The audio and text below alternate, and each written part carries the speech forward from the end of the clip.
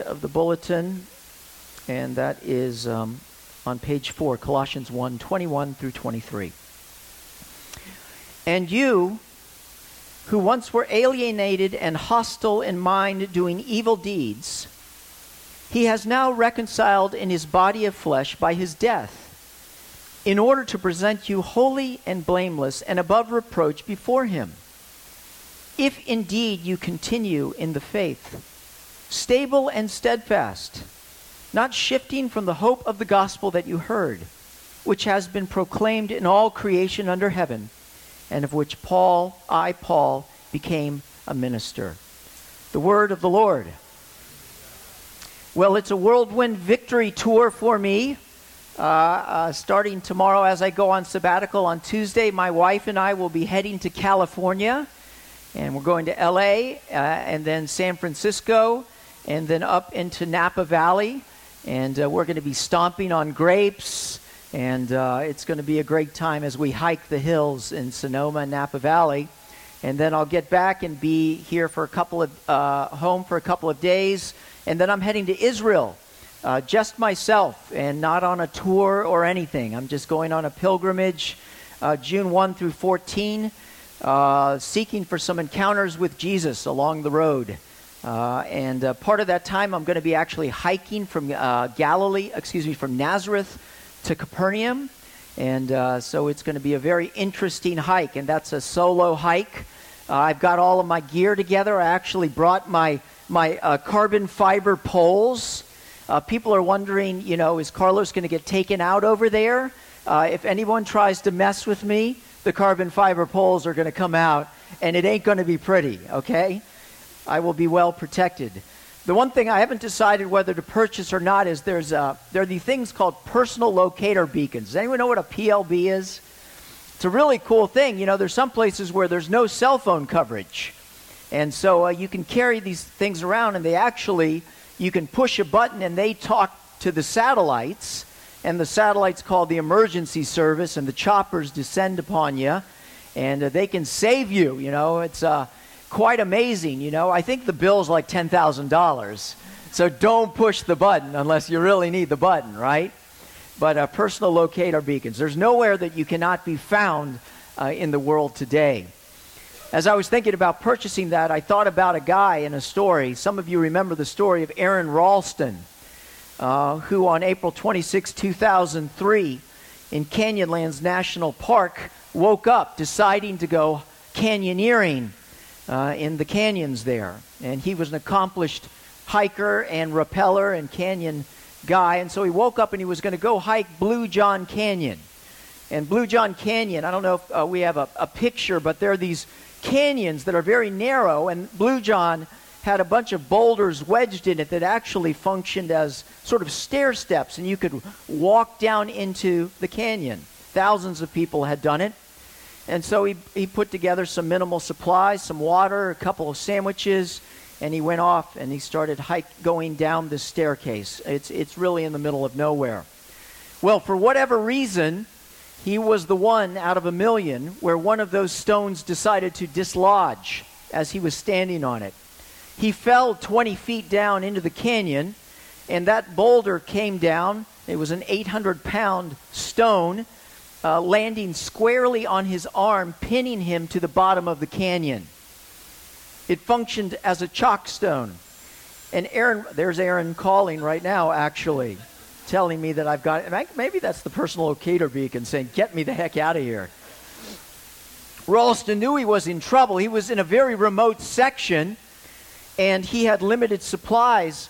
And despite doing his best, he recognized finally that there was no way for him to dislodge this 800-pound stone.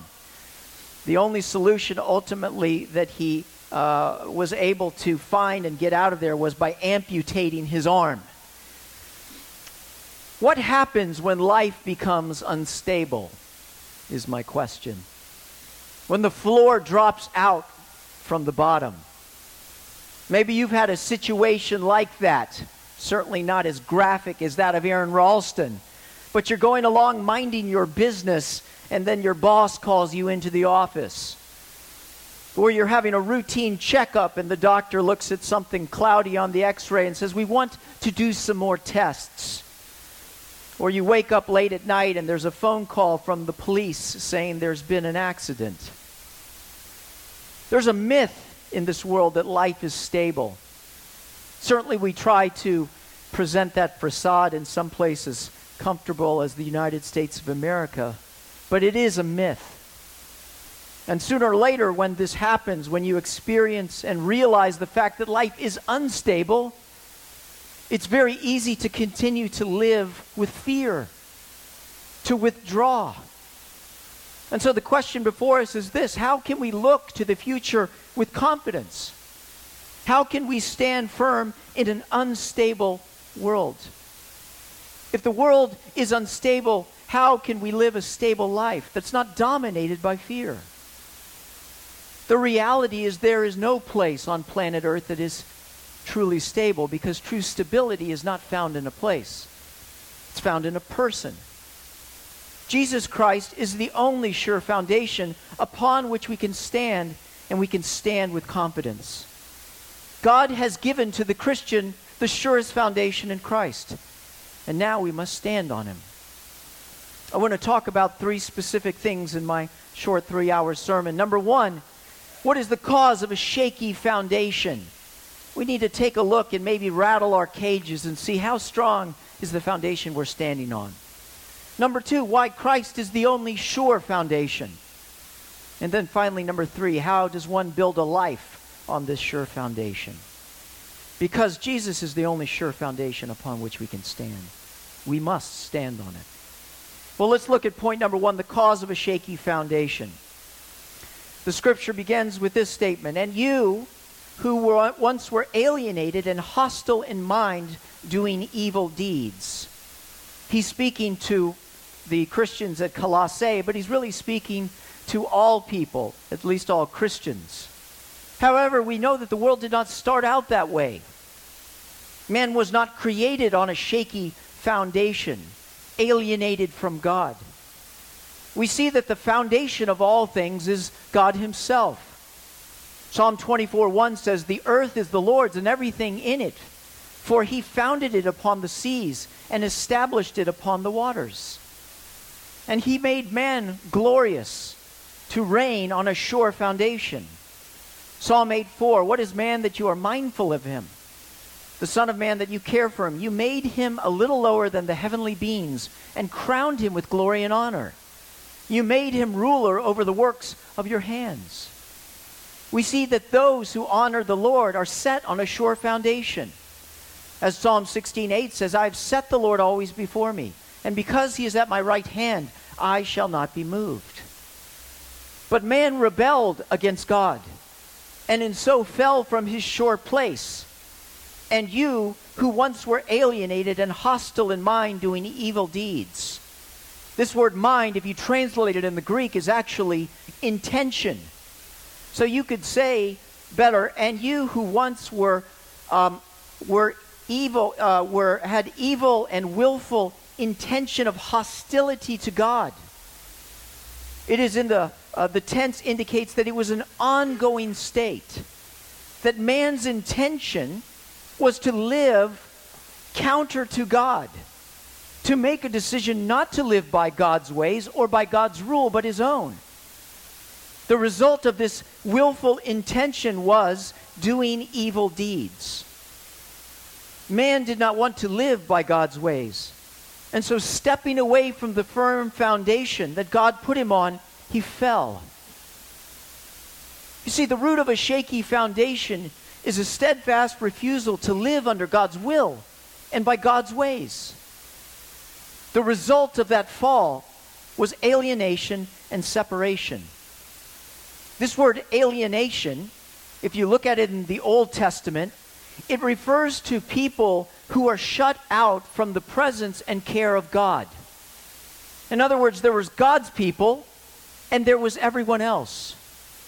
And the people who did not have the promises of God, who were not recognized by God, did not receive the blessings of God. They were cut off from God. Those were the aliens, the alienated, the shut out. In the New Testament, we see it phrased in a different way.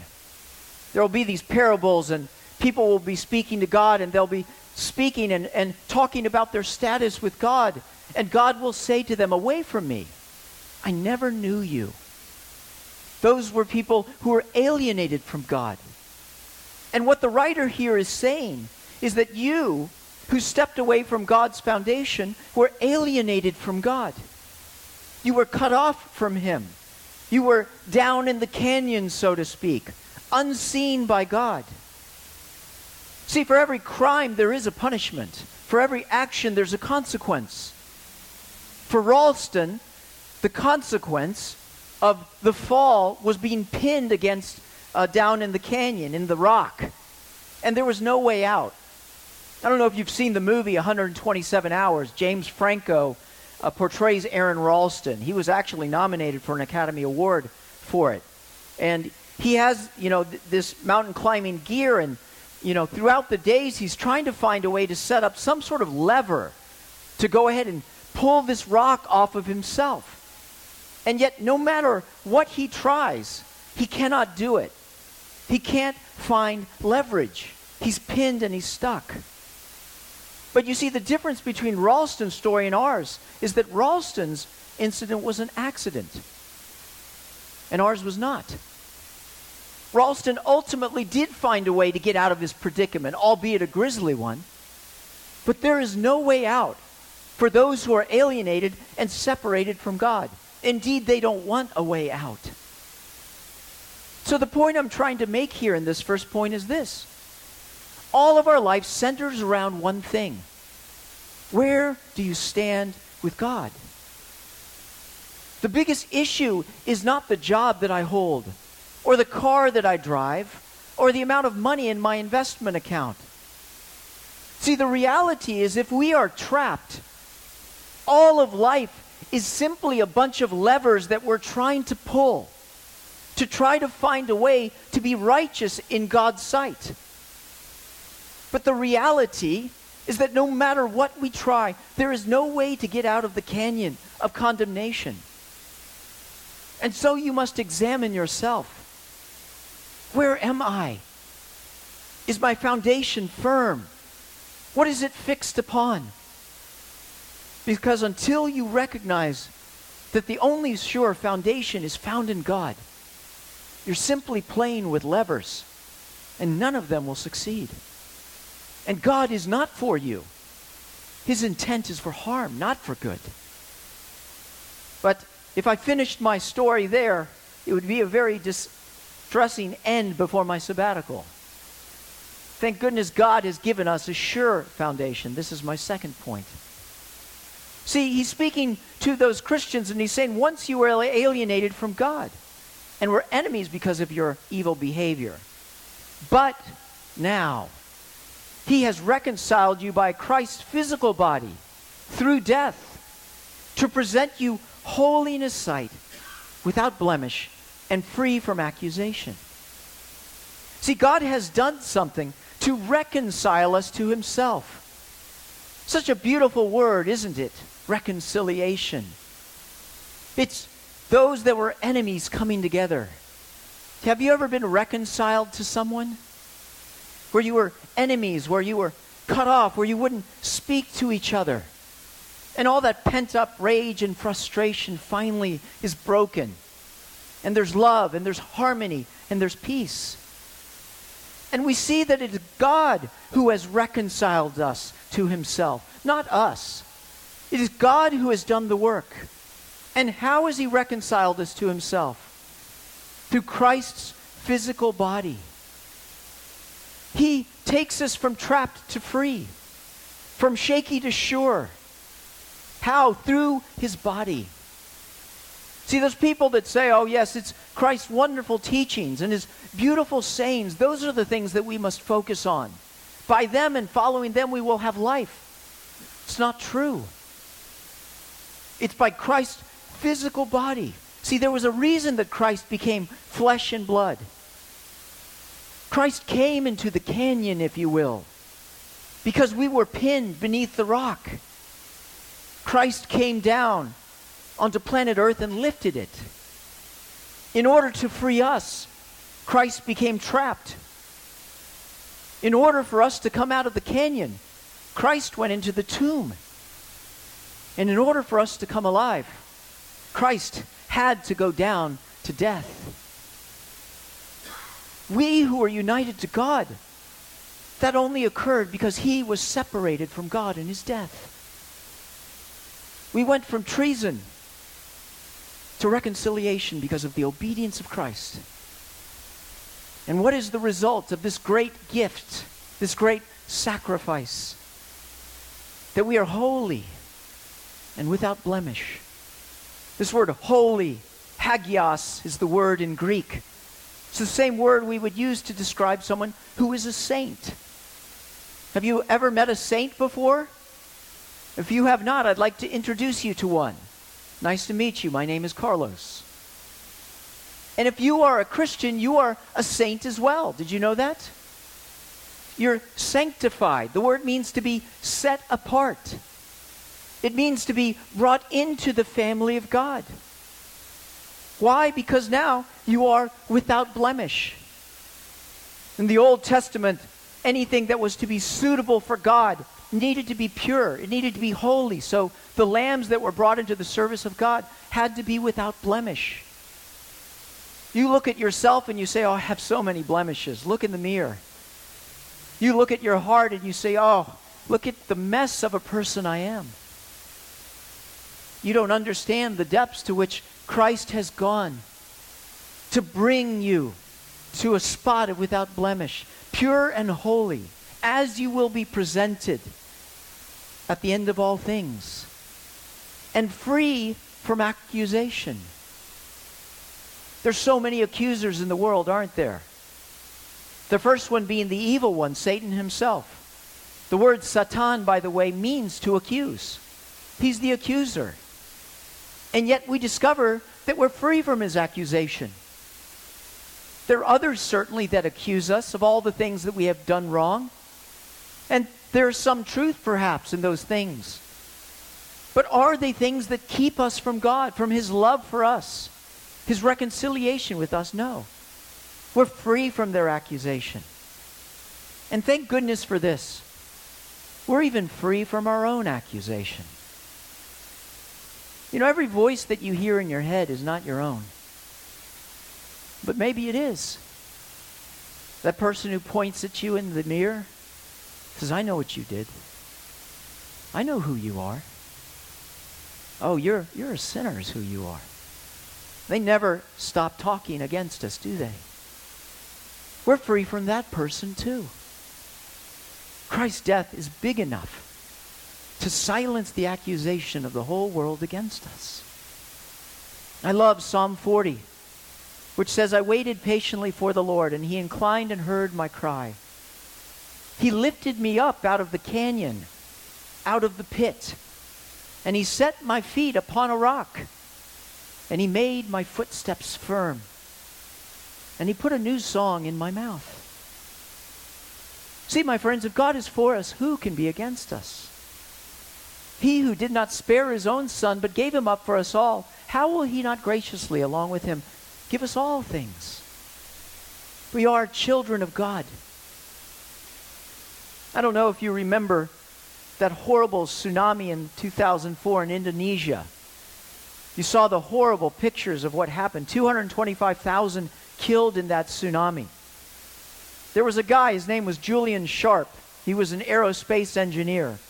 He was vacationing, and as he saw these pictures, he thought to himself, there's got to be something I can do to prevent this in the future. And so he went back to his company that he owned, and he started work on something. It's called the Survival Capsule. And his goal is to have these placed ultimately in every home. And they're in sizes of 2 and 5 and 10. It's pretty amazing, actually. It's a capsule that is perfectly self-sustaining. And so when the sound of the tsunami comes, the alarm, you can quickly run into this thing and strap yourself in and close the door. And there's air in it, and there's food in it, and it's perfectly shaped. This thing can fall off a building. The building can fall down under you, and because of the way it's shaped, it can literally be in the water, surrounded by all of that stuff, and yet you ultimately survive. It's even got a personal locator beacon in it, so you can be found wherever you are. I think about this picture, and I think a little bit about what God has given us in Jesus Christ. See, the reality is we're not going to find a sure foundation on this earth from sickness or death or war or whatever it is. But there is a foundation that we can go into upon which we can stand when the storms hit, when everything falls apart. And we don't have to go in it because we already are. Jesus Christ. See, this is designed to keep you from death. Jesus Christ is designed to take us through death. We need not fear even death, for he is the resurrection and the life. And so where is your strength to stand against the coming storm? Perhaps you consider yourself a strong person. You can stand against the wind and the rain and the storms and the rising waters. You don't need God. The reality is you're an enemy of God. And however tough you are, it's not tough enough. In Christ is the only place that you can find a firm foundation. So stand on him. Make a decision now. I pray and plead for you, if you have not already, to make him your foundation. Because Christ has come into the canyon and he has lifted us up and he has set us upon himself. And so we must stand on him and him alone. In Christ alone, my hope is found. He is my strength, my life, and my song. And so how do we stand on this firm foundation? My final point. Notice verse 22. He has reconciled you, and he has done all these things for you to present you holy, without blemish, and free from accusation, if you continue in your faith, established and firm, not moved from the hope held out in the gospel. See, my friends, we have a part to play. Our part is to remain, to stand on where he's placed us. If is a very small word with big consequences. Now you may be saying to yourself, well, what if I don't? What if I fall? What if I make a poor decision? I want to suggest to you that if Christ is strong in us to put us on his foundation, he's strong enough to keep us on it. If we continue in faith, if we stay grounded in hope. I guess I could step away from my confidence in Christ. I'd kind of relate it, I guess, to this chair. Imagine this chair was the one place that I had a firm foundation. This whole place was going to fall away, and so I decided to stand on this foundation. In fact, when I come back, I'm going to actually start preaching from this exalted place. It's kind of nice, isn't it? Fair enough. So the whole place is falling apart. I'm going to stand on this foundation. Well, I'm getting kind of tired on this. I'm going to go ahead and... I don't think I am going to step down. Why? Because I'm utterly convinced this is the place to stand. This is where I make my stand. This is where I make my hope. See, that's the thing about Christianity. You know, if the Bible teaches the perseverance of the saints, the one other thing it teaches is that it's the saints who persevere. Continuance in trusting and hoping in Christ is the test. If you believe, then you will stand. See, the passage is not saying if your hope is in yourself to be saved. If your faith is in yourself, it's if your faith is in him. If your confidence is in him. If you've trusted Christ, you have a sure foundation. And now you must stand on it. You know, the wonderful thing about foundations, they're not meant for survival. They're meant for building upon, right? See, that capsule is for survival. But Christ hasn't come simply so that we can survive. He's come so that we can thrive. He's come to give us a new place to stand upon. And so foundations are for building upon. So what are you building your life upon? I want to encourage you to take this hope, this belief in Christ, and to place it under every aspect of your life. Maybe you have a career. Maybe you're in college and aspiring to have a career one day. Put Christ underneath your job. Make a decision that you'll honor Him by living and working by His ways. Trusting Him. Reflecting Him as a priority in your life, in your day-to-day career, whether inside the home or outside the home. What are the dreams that you have for your life? You want to grow up and you want to be this, or you want to do this. I'm still growing up. I still have dreams. I hope you do as well. Make Christ the foundation of your dreams, because He's the one upon which we want to accomplish those dreams. He's the one that can guide us to the right dreams, the dreams that are of Him. I love the scripture that if you delight yourself in the Lord, He will give you the desires of your heart. Build your relationships upon the foundation of Christ. My relationship with my kids, how I choose to parent them and love them. My relationship with my spouse, how I choose to love her.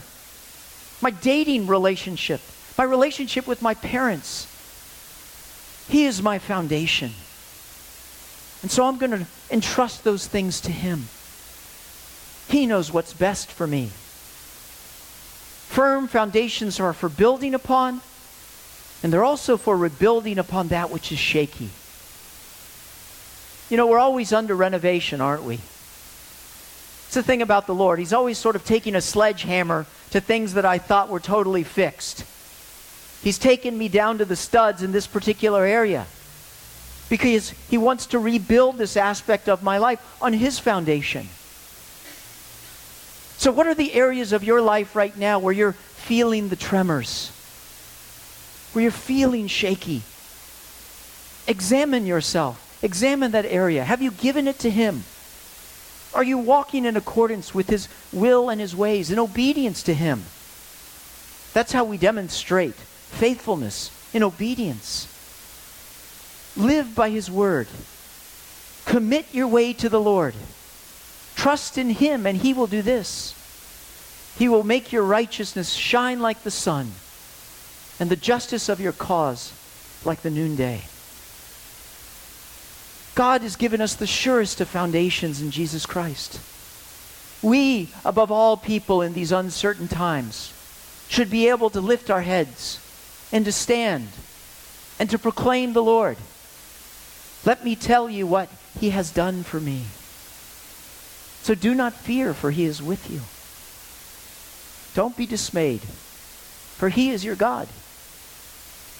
He will strengthen you and He will help you. And He will uphold you with His righteous right hand.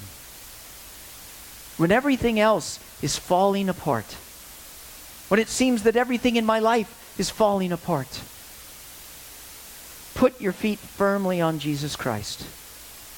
And no matter what the conditions, I guarantee you, you will find a solid place to stand.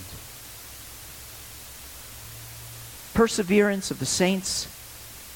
It's the saints who persevere. I don't know what's going to happen tomorrow. I don't know what's going to happen a week from now. The great thing is I don't have to. All I need to know is right now, who is my God? Who is my Lord? Who is my foundation? And upon this rock I shall stand. As for me and my house, I will serve the Lord. I hope so for you as well. I'll be back in 3 months. I'll have great stories to tell, I believe. I'm excited to see what God is going to do in this congregation. How God is going to call you to stand in new ways. To lift up your head, to proclaim Christ in your life. To love one another. To live as servants of the Lord. The elders are here available and will be shepherding the congregation. But the wonder of the church is that Christ is the head of it. He's in charge. And He's a living God. He is the firm foundation that will never fail. Upon this rock, Jesus said, I will build the church, and the gates of hell shall not prevail against it. So until then, au revoir. Could I say that? Let's pray.